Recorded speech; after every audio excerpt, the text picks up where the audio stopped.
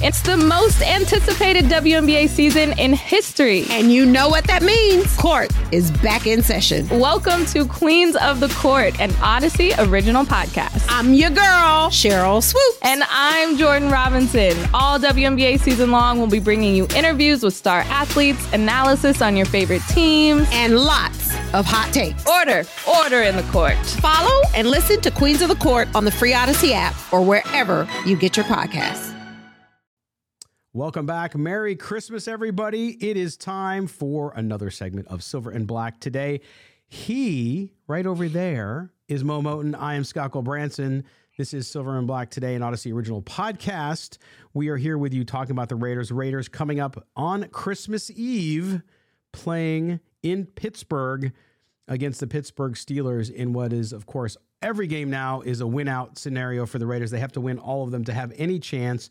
And we will go through the playoff scenarios next week if they win this week. Well, I'm not even doing it this week. I know a lot of people are starting to do it, and I'm like, yes, there's a chance, but don't even think about it. If Santa's nice and brings you a win and you're able to think about playoffs next year, then we'll talk about it. But let's dive back into the Derek Carr stuff we had talked about. Number one was the temperature, and we'll get to that in a second. But overall, a couple more reports, Mo, and I want to get your reaction to these. We had early in the week, PFF, Pro Football Focus, had a story entitled Realistic Trade Value and Landing Spots for Veteran Quarterbacks. Now, again, realistic means there's no indication this is going to happen, but these are possibilities based on current scenarios with teams around Lamar Jackson, Aaron Rodgers, and Derek Carr, and some more. Those three guys are named, Mo, I think primarily because, look, Lamar Jackson's been unable to come to an agreement with the Ravens. We know that going back to last offseason. He's also hurt right now. And so his future in Baltimore seems to be maybe a little bit in flux. Aaron Rodgers in Green Bay, we've been following that all year long. We know what's happening there. Not any certainty there whatsoever. And then, of course, Derek Carr, which we talk about all the time on this show. So with these guys, they went through this. And in essence, what they said was, look, the way his contract is structured and the possibility that Derek Carr could be traded because he does have the no trade clause. He's got 3 years left on a contract, which is $116 million and $3. A dead cap for the Raiders of $5.625 million.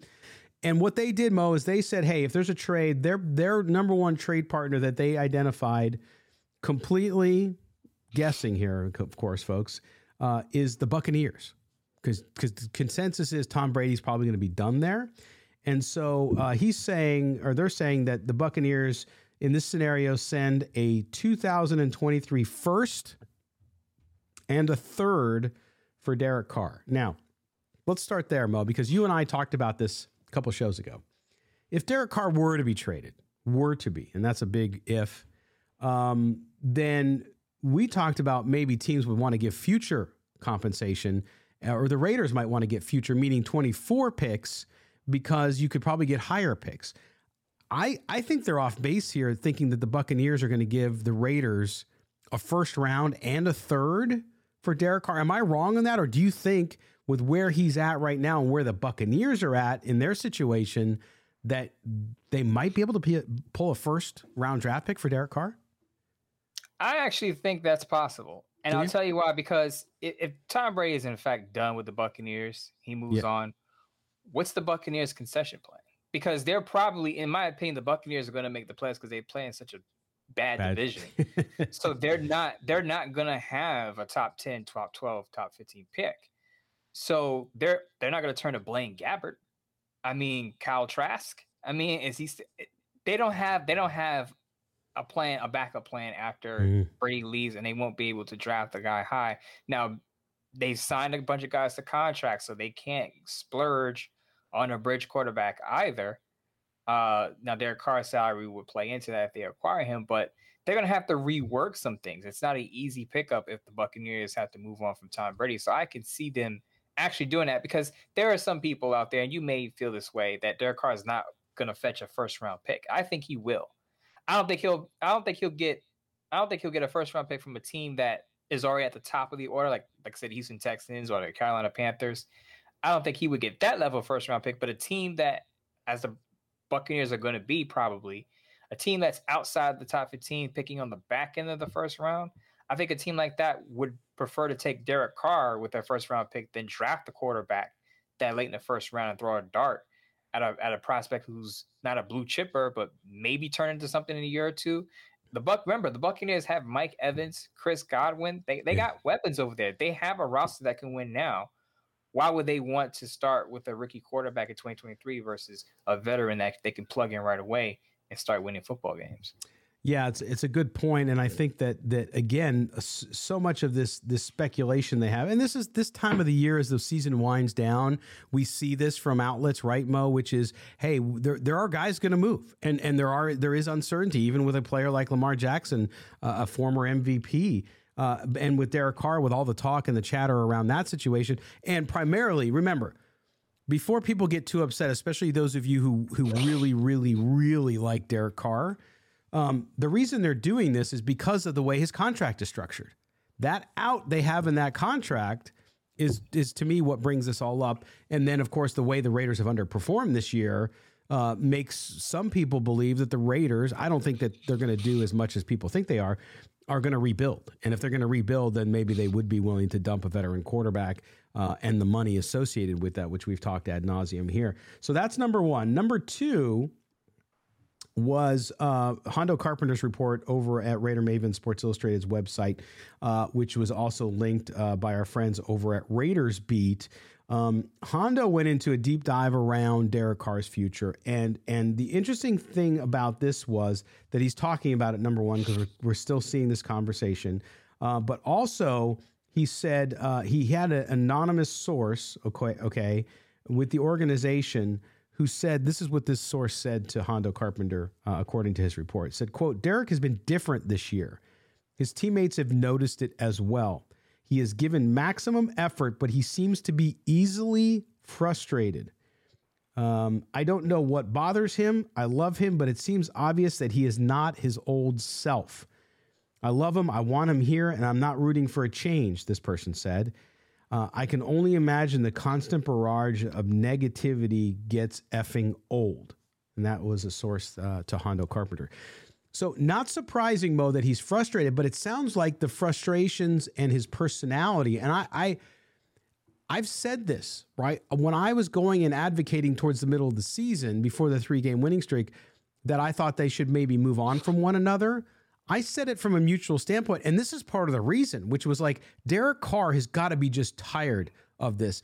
A new coach comes in, you get the excitement, you got a new playbook to learn, and you're like, okay, I'm committed. Let's do this. We're going to turn this thing around. And then each time it's like thump, thump, thump, right? And now it's doing it again.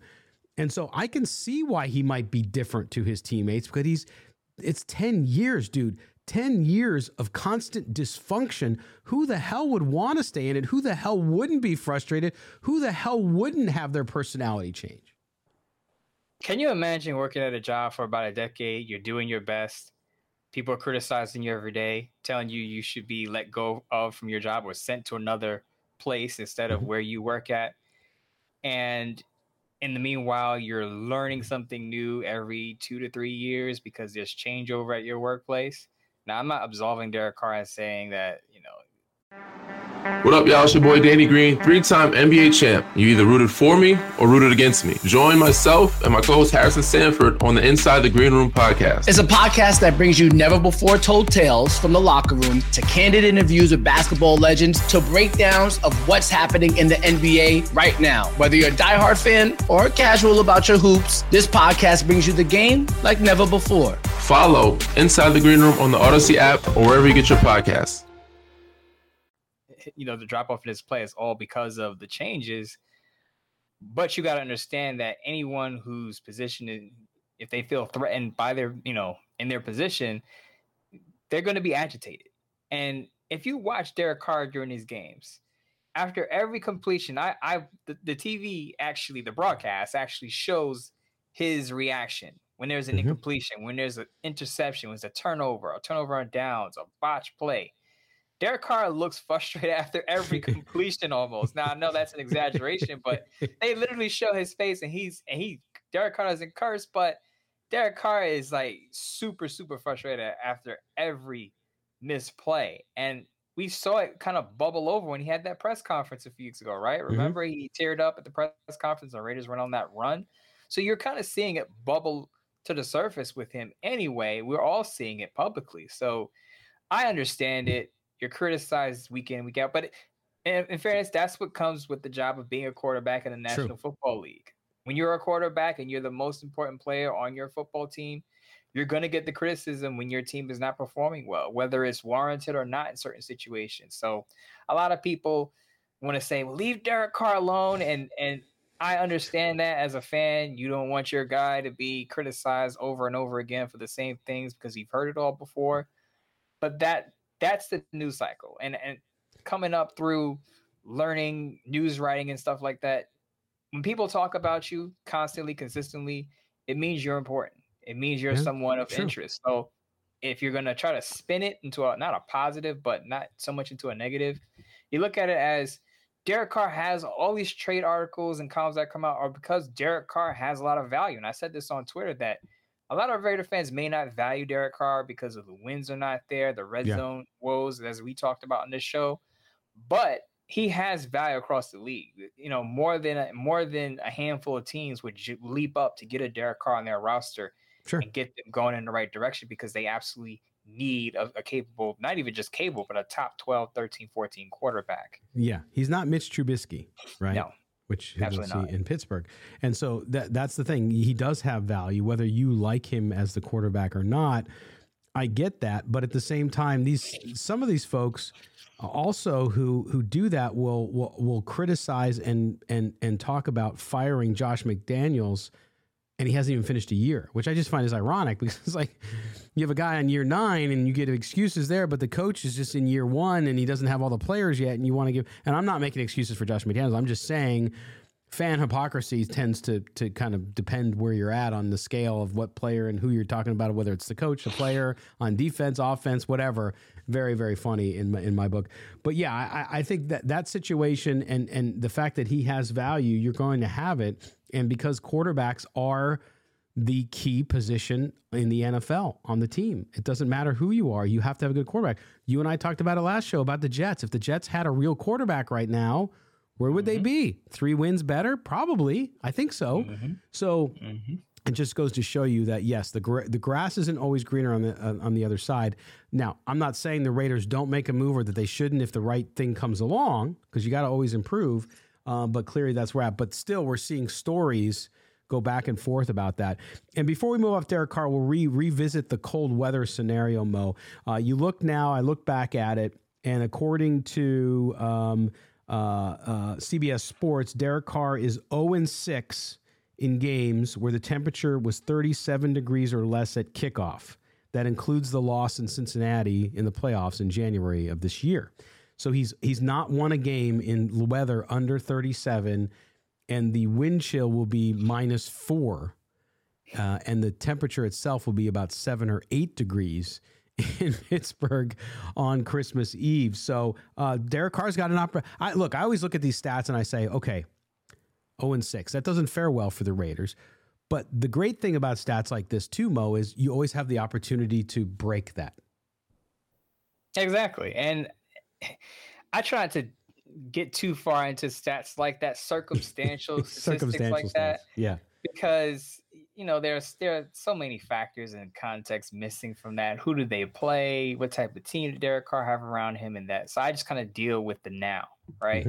And right now, I feel like the Raiders have enough help. Even if Derek Carr doesn't play well, Nicole, let's say he doesn't play well, the Raiders still have enough help around him where they can win that football game, primarily because they have the league leading rusher on their roster right now. So if you have the league leading rusher on your roster and going up against a team that recently gave up a ton of yards, and that didn't give up a lot of yards against the Panthers last week, but before that, Steelers were kind of inconsistent with their run game. If you have that advantage, then, as you said, you can kind of change the narrative on those circumstantial statistics on Derek Carr being 0-6 temperature and freezing temps. Absolutely. All right, we're going to take our next break. When we come back, we're going to hear a game preview from our producer and correspondent, David Stepanian. After that, Mo and I will get a little bit into this game. What we see is advantages, disadvantages for the Raider. We already talked about the weather. That's a disadvantage number one. And where we might see this thing ending up. And then we'll end the show in the Christmas spirit. Eating rainbow cake, having a little bit of... What do you drink, Mo? Do you drink eggnog? Are you an eggnog guy? No, you can't like eggnog. I can't stand eggnog. I'm definitely that's not what an I eggnog figured. guy. Nobody in my house is either. So we drink coffee, or we drink we'll have a hot toddy or something like that. That's what I like, because I like bourbon, so I can any whiskey I'm good with. So that's what I tend to take a little bit of on Christmas Eve, get to sleep really nice and fast. So it's all good. But when we come back, we're going to stay in the Christmas spirit. We'll recap what we think of this game and give you a preview as well. This is Silver and Black Today, an Odyssey original podcast. We'll be back right after this message. Don't go anywhere.